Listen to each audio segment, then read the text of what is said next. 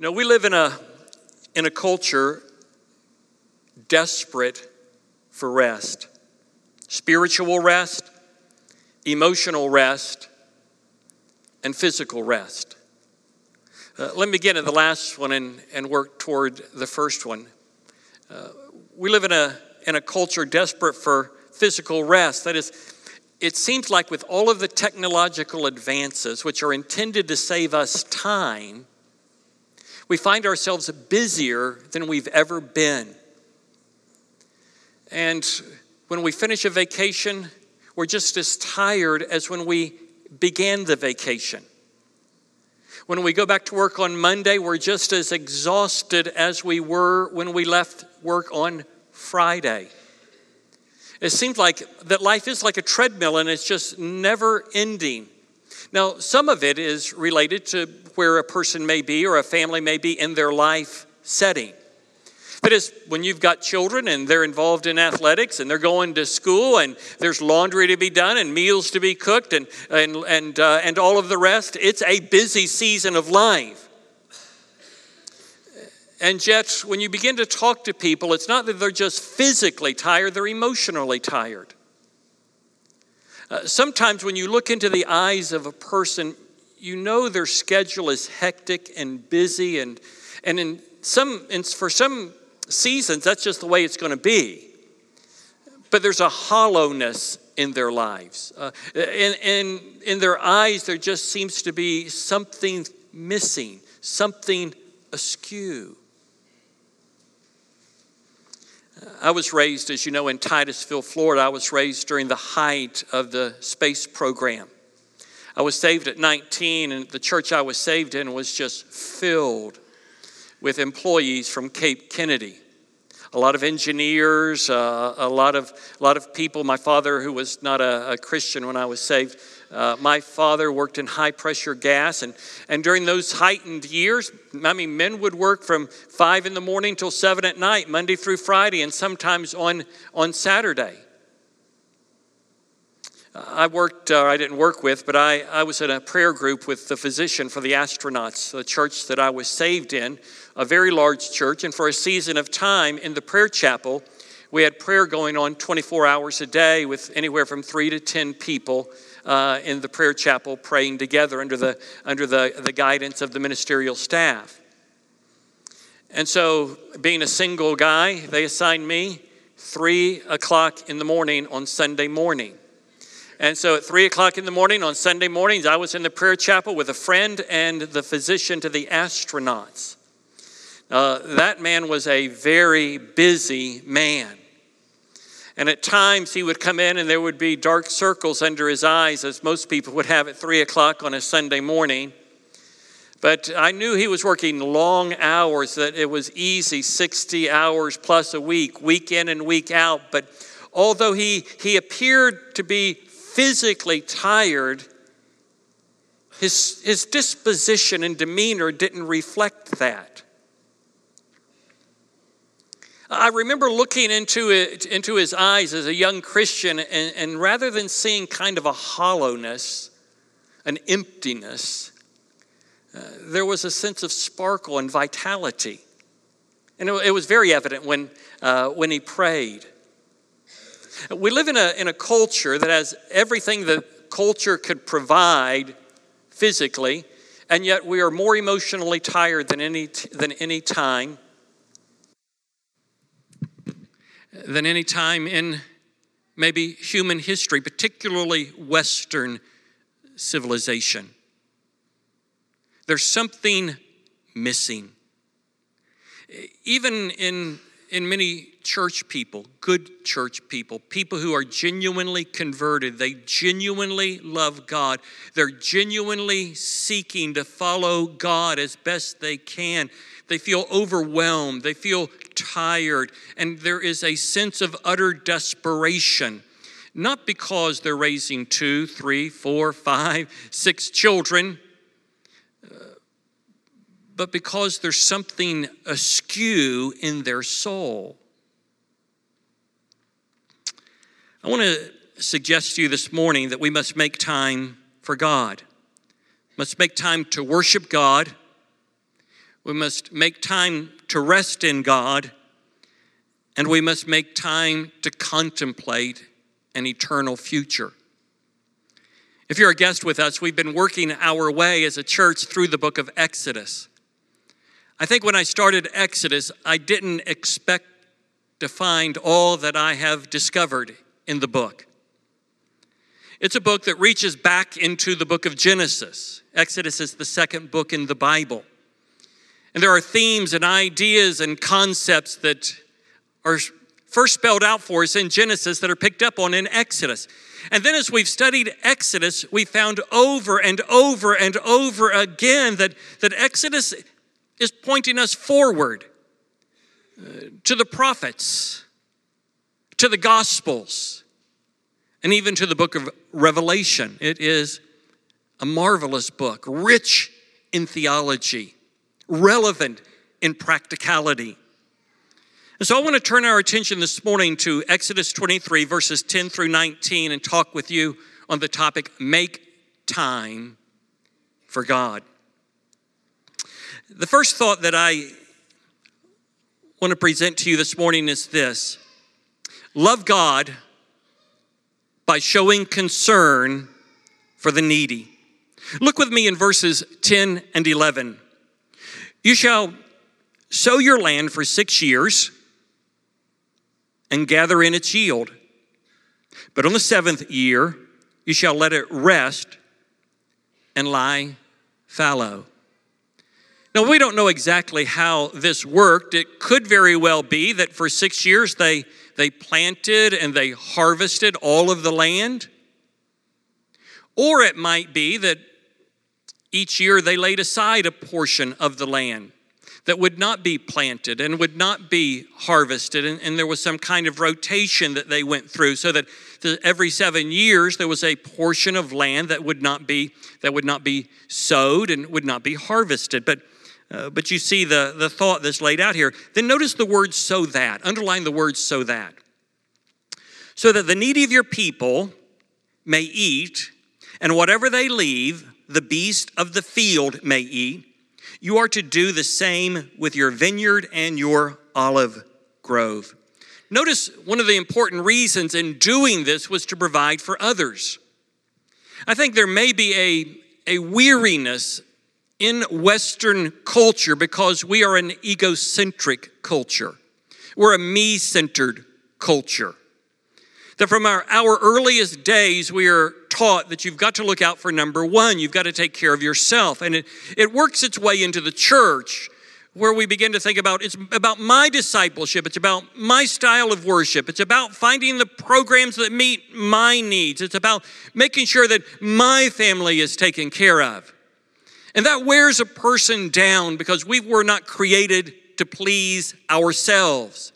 I'm not saying that all of that is insignificant, that all of that is inconsequential, that all of that is wrong, but there's something energizing, there's something freeing when we begin to look outward, when we begin to think about other people, when we begin to think about how can I care and minister and serve and help others? What can I do to help feed those who are literally hungry, physically hungry, starving? Are there organizations that I can contribute to? Gospel organizations that help feed and teach the gospel? Are there ways that I can minister and serve to keep my attention off of myself? And while it might not make us any less tired at the end of the week, it does something to the sparkle in our eyes. It does something to inflame our heart to know that for the glory of God, we're serving the people of God by the Spirit of God. And so Exodus begins here in chapter 23 with this thought: love God by showing concern for the needy. The second thing I want you to notice is in verse 12. We'll spend a little bit more time here.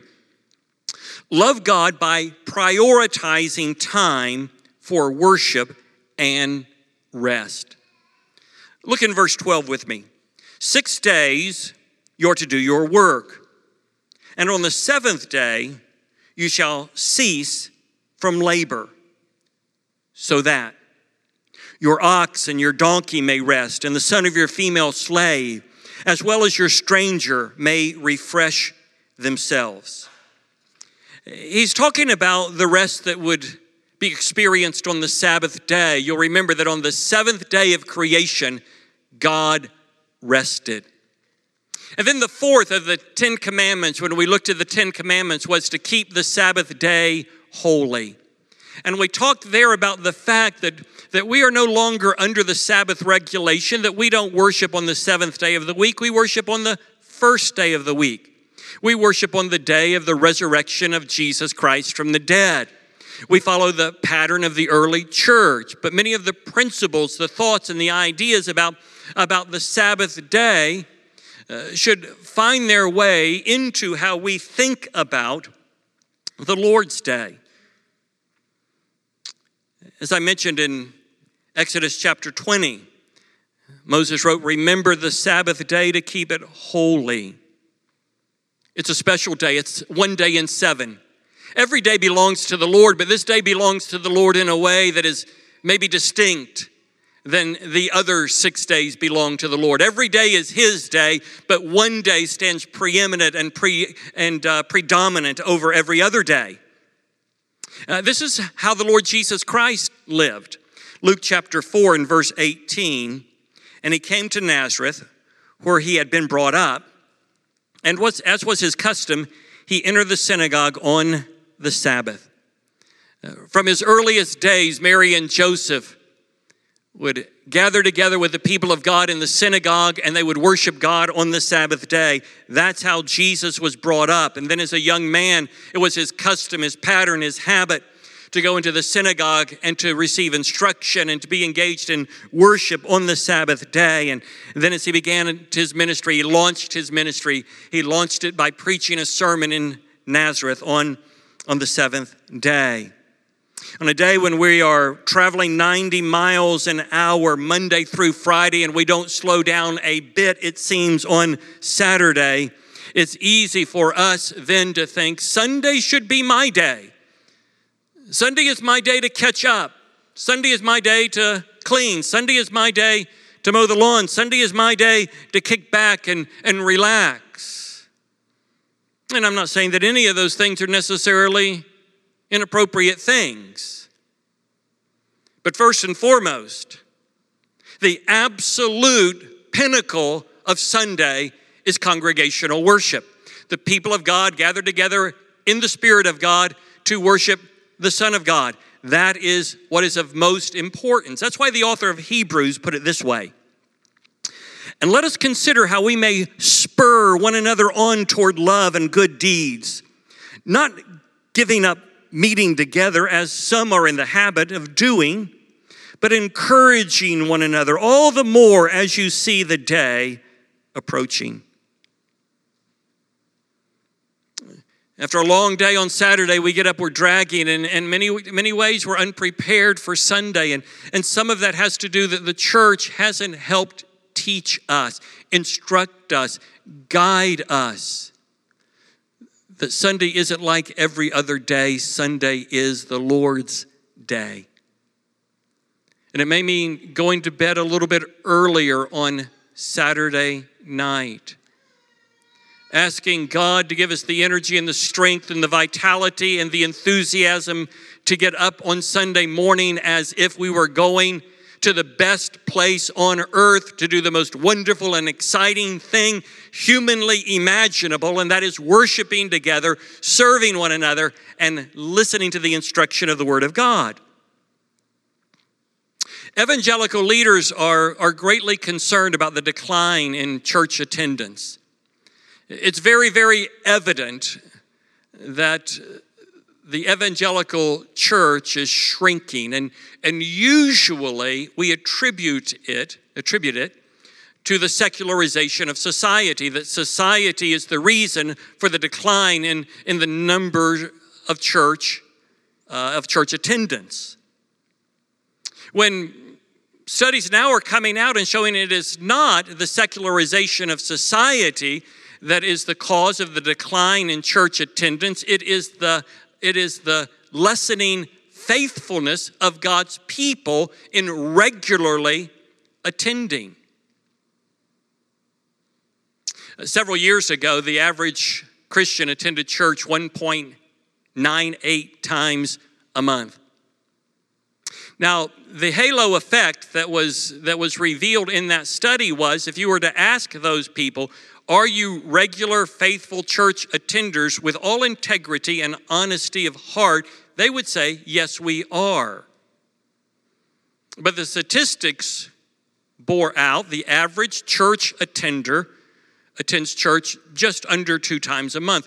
We did this study in our own church a number of years ago, and as we told you, we were at somewhere just under 3, 2.98 or 2.89. The number slips my mind right now. Just under 3. We live in an age where gathering together as the people of God on the Lord's Day doesn't hold the relevance that it once held. And we're going to see this not only in the present, in our own lives, but in the lives of our children. Neil McQueen is a noted researcher on statistics related to church life. And several years ago, he engaged a very important study, and listened to the institutions that were involved in this study related to church attendance, declining church attendance, and its effects on children. Duke University, Indiana University, the University of Michigan, the Center for Disease Control, Barna Research Group, Gallup Research Group, the Pew Research Group, and the National Institute for Healthcare Research. Most of these are not bastions of evangelical orthodoxy. But they did a significant, massive study on the effects of declining church attendance on children, and the benefits on children when their families are regularly engaged in congregational worship. Let me just go through some of these for you. He mentions in this study that when children are taken to church on a regular basis, not dropped off, but taken to church on a regular basis, they live much healthier lives emotionally. That is, they come back from seasons of depression 70% more quickly. That's stunning. When children are taken regularly to church, they are more socially adaptable. When children are taken regularly to church, they are far more likely to avoid alcohol abuse, far more likely to avoid drug abuse, far more likely to not be engaged in premarital sexual activity, far more likely not to engage in binge drinking in college, far more likely to attend church. In fact, twice as likely to attend church than children who are only taken to church sporadically. And those are astounding statistics. I could dig into the weeds of it a little bit more graphically, but I think you get the idea. I praise God for the parents in this congregation. We have a small army, or maybe a large army of parents who are absolutely committed to attending and celebrating with the people of God, the Son of God, week in and week out. Now we need to understand as well that when these things take place, they aren't a guarantee that children will be saved. That is, having daily quiet times as a family or family devotions, gathering together with the people of God on a regular basis, Those don't guarantee our children will be saved. That's why we do all that we can do for the glory of God, by the grace of God, and the strength of the Spirit of God. And then we fall on our knees and we pray, God, save my child. Only you can turn their heart of stone into a heart of flesh. Only you can cause them to be born again by the Spirit of God. Take the truth they hear and use it in their lives. But I think you see the point that I'm making.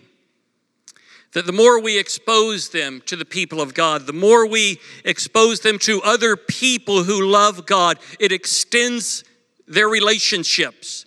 It allows others to speak into their lives. Many of you in here have teenagers that are being taught in our youth Bible fellowship groups. You have children that are being taught in their children's Bible fellowship groups. And if you're like me, I'm stunned and amazed at the quality of people that are pouring into them. And what they're hearing is not things that are contrary to what we believe. That is, our children are in some settings, some situations that are being told the very opposite of what we are instructing them about faith and morality. They're being instructed and our words are being affirmed by those who are teaching them. It's like an exclamation point, because sometimes children just need to hear it from someone else other than mom or dad. And so there is this expansiveness, this relationships that allow others to speak into the lives of children.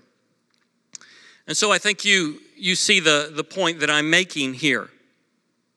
Well, I want you to notice a third idea with me. The third idea is this. Moses gives a warning to heed. Beware of the intoxicating allurement of idolatry. Let me read verse 13 and tell you what my thoughts are about it. Now, concerning everything which I have said to you, be on your guard. And do not mention the name of other gods, nor let them be heard from your mouth. Israel was to have an exclusive allegiance to God. In a polytheistic world, Israel stood out like a shining light in the midst of religious darkness because of its monotheism. They believed in the one true and living God. Every other god was a false god. And they worshiped idols made of clay and stone and carved from wood. But Israel worshiped the one true God, the invisible God who sat on heaven's throne. The problem was they were easily pulled away. We'll see in just a few chapters how while Moses is meeting with God on Mount Sinai, they are constructing a golden calf to worship because they're uncomfortable not being like the other nations. We live in a world that is not worshiping stones, but worshiping automobiles and worshiping bank accounts. It's easy for the things of this world, which inundate our world, to not become intoxicating to us. It doesn't happen overnight. It happens a little bit at a time. And we find ourselves, if we're not careful, worshiping false gods, not like Mormonism or the Jehovah's Witness or Islam or Hinduism, but the gods of 21st century Western civilization, like affluence and leisure and so many others. And the amazing thing is, it is the most horrible trade-off we could possibly make. Listen to what C.S. Lewis wrote. If we consider the unblushing promises of reward and the staggering nature of the rewards promised in the Gospels, it would seem that our Lord finds our desires not too strong, but too weak. We are half-hearted creatures, fooling about with drink and sex and ambition when infinite joy is offered us.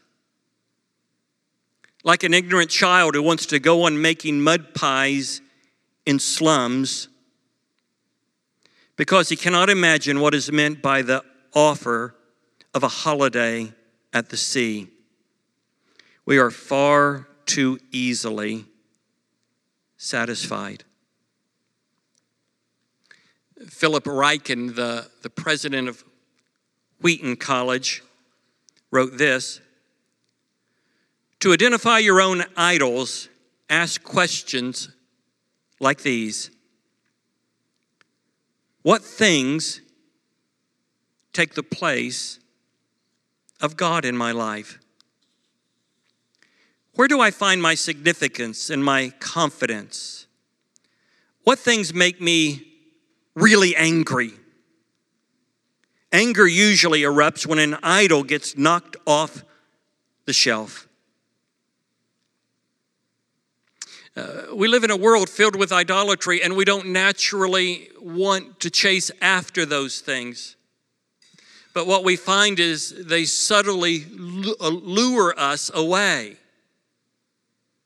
It's not something that we wake up one day and we just decide, I'm not going to make time for God, but I'm going to be a 1.98 attending Christian.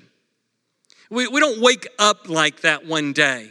And Satan knows it doesn't make any sense to try and convince us to become like that. He does it subtly, he does it incrementally, he does it a little bit at a time, and he does it in a way that we don't even realize that it's happening. And all of a sudden, Sunday belongs to me. Sunday is my day. I work hard 5 days a week and I run errands on Saturday. Sunday's got to be my day. No, it's God's day. It's the Lord's day. It's the day where the people of God gather together in the Spirit of God to worship the Son of God for the glory of God. It's His day. We need to make time for God above all other things. And although we may be going 90 miles an hour because we've got an army of children we're taking care of, we've got a very heavy responsibilities on our jobs, or we're working a job and going to school, there's nothing we can do about any of that. We've got to make a living. If we've been called to go to school, we're going to school, whether it's U of L, UK, Southern Seminary, Boyce College, one of the other local institutions, Sullivan University. But don't allow God's day to be pushed to the side, or you will have that hollow look in your eyes. Your soul will be emaciated. Your body will be tired, and rightfully so, because the load is heavy, but your soul will be empty. Well, let me give you a fourth thought. The fourth thought is this: don't forget what God has done as an incentive to love and serve Him. Don't forget what God has done for us as an incentive to love and service. In this particular passage, verses 14 through 19, he's going to recount 3 pilgrimage festivals. These seem odd to us because we're not familiar with ancient Jewish worship. But God established 3 pilgrimage festivals where eventually it would be to Jerusalem, where all of the men in particular, but at times the entire family would make a pilgrimage to Jerusalem. 3 times a year, God set forth these pilgrimage festivals. Let me begin reading in verse 14. Look with me in verse 14. 3 times a year you shall celebrate a feast to me. You shall observe the feast of unleavened bread. For 7 days you are to eat unleavened bread as I commanded you at the appointed time in the month of Abib. For in it you came out of Egypt. And so he's wanting to remind them. He's wanting them to be reflecting on the fact that God had acted powerfully on their behalf. And so on the Feast of Unleavened Bread, which was tied to the Feast of Passover, at this particular feast, their minds and their hearts were to go back to that great Exodus event. Memory is a wonderful thing. when we remember the right things. And it can spur us and encourage us to be more than we desire to be when we are reminded of what God has done for us. So at the Feast of Unleavened Bread, which was tied to the Feast of the Passover, every year they would think back and they would think, God brought Egypt to its knees. God set a captive people free. There's nothing God can't do. So as they gathered together as a family around the Passover meal, and then for the following week, the Feast of Unleavened Bread, there would be special meals that would be eaten as well. They would be recounting it, and their children would be hearing it over and over, year after year. Mom and Dad would hear it as they recounted it year after year. And they would come to believe there's nothing He can't do. There's nothing impossible with God. If God could set a captive people free by taking the strongest military might in the ancient world and bringing them to their knees, there's nothing God can do. And that infuses the soul with energy. The spirit is strengthened with faith. And although we may be physically tired from a busy season of life, there's not a hollowness to our eyes. Our eyes sparkle with the brilliance of the redemption of God in Christ Jesus. He goes on to say, and none shall appear before me empty-handed. Also you shall observe the Feast of Harvest. Sometimes this is called the Feast of Weeks. In the New Testament, it's called the Feast of Pentecost. Of the first fruits of your labors from what you sow in the field. And so as they gather together and they come to Jerusalem, they're to bring their best, their first fruits. Also the Feast of Ingathering, which is the Feast of Tabernacles at the end of the year. And so they're to bring their best at the Feast of Harvest, the grain and the wheat. And then the Feast of Tabernacles at the end, the olives and the grapes. And particularly the Feast of Tabernacles. The Feast of Tabernacles was a feast, we've talked about it before, where they lived in makeshift booths, makeshift tents, all around Jerusalem in Jesus' day. And at night, as they sat around the fire as a family, the children would hear described from mom and dad. Because spiritual conversations were a part of that world. Spiritual conversations were a part of that culture. It wasn't odd and awkward and difficult. Because it had just been woven into the fabric of their lives, particularly by these feasts. How God brought forth water from a rock while they were traveling in the wilderness. That's why they called it the Feast of Booths. They were living in tents like the children of Israel did as they were wandering in the wilderness. And how God had provided manna from heaven every day, enough for every day. For 6 days, they were to collect, and on the 6th day, twice as much would be provided so that they would not collect on the Sabbath day. And week in and week out, month in and month out, God gave water, God gave protection from the enemy.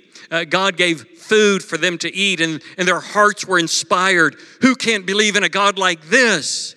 Who can't trust in a God like this? There's nothing that God can't do. He can call me anywhere and He will provide for me. He can call me anywhere and He will sustain me. He will empower me to do His will, His way, in His time. And all of this would have been resonating in the minds of the children as their parents engaged them. It's very similar to Christmas and Easter for us. We don't make pilgrimages to particular places. We make our pilgrimage right here. And so we gather together on Good Friday. And on Good Friday, we focus our minds and our hearts on Jesus Christ's death on the cross. And our children are among us. And we're singing songs about the cross. We're grieving the fact that in His body, He bore our sin on that cross.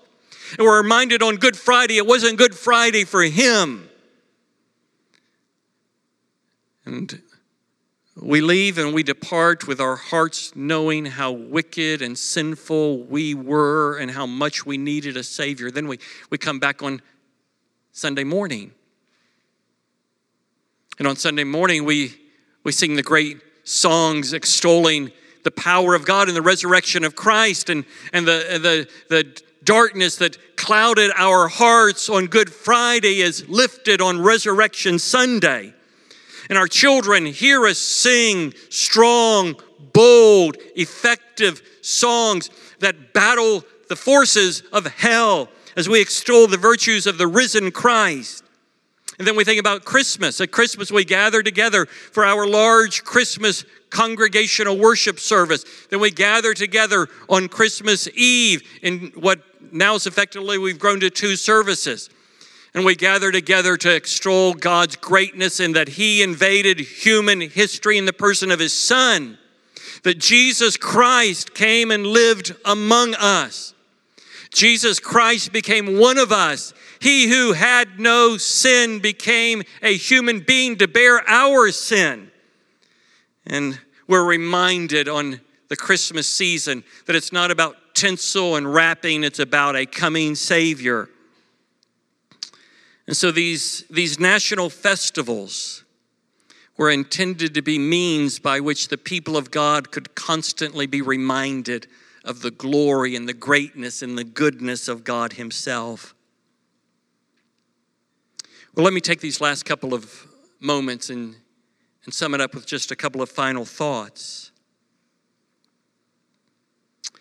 You know, the Old Testament sabbatical rest anticipates the greater rest that comes through Christ's defeat of evil in this world.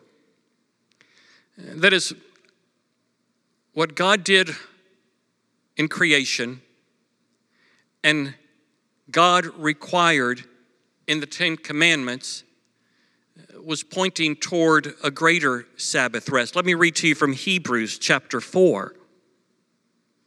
For if Joshua had given them rest, that is when they entered the promised land, if that were the culmination, if that was the completion, where they would establish themselves in a land flowing with milk and honey, if that were the end, then Joshua would not have spoken of another day after that.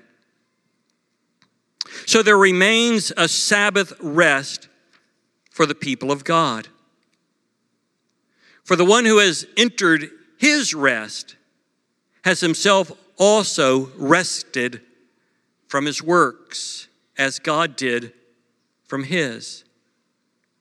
You see, most of mankind is spiritually tired because they're trying to work their way into a right relationship with their God, if they believe in God at all.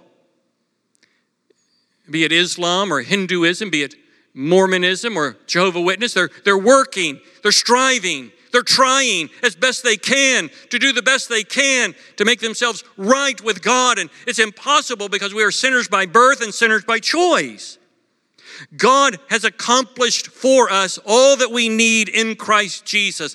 And to receive him by faith means we rest in that salvation. Therefore, let us be diligent to enter that rest, so that no one will fall through following the same example of disobedience. Trust in Christ. Rest in him. Do you know the rest of soul that comes from knowing that you need not work to earn your salvation? Do you know that rest today? Most of us know that rest. We just need to be reminded of it. Some of us have never experienced that rest. And we've thought, well, you know, I've got to quit doing this and start doing that. It doesn't matter how much you quit doing, and it doesn't matter how much you start doing. Salvation is not something that you do, it's something that you receive by faith. In just a moment, I'm going to pray, and we're all going to stand and sing together. It may be that you'd like to talk to someone about your spiritual life this morning. Maybe you'd like to talk to someone about the process for church membership. We'll invite you to come forward, speak to one of our staff members. We won't embarrass you in the front. We won't leave you languishing. We'll talk with you in a place privately and confidentially. But we would love to talk with you if we can be of assistance to you. It may be as we stand and we join together in song in just a moment, you will praise God in your heart, in your own thoughts. God, thank you. You've given us a day. Thank you for the day that you raised Christ from the dead. Thank you that on this day we gather together with the people of God to worship the Son of God. Thank him for today and for all that it means to those of us who know him through Christ. Would you stand and let me lead us in a word of prayer? Our Father in heaven, we thank you today for the good gift of the Lord's day. We thank you that it is a day that is filled with worship and service. And rather than being a day that is wearisome and bothersome, it's a day of celebration and exhilaration. So, Father, help us to think rightly about this day. In Jesus' name we pray. Amen.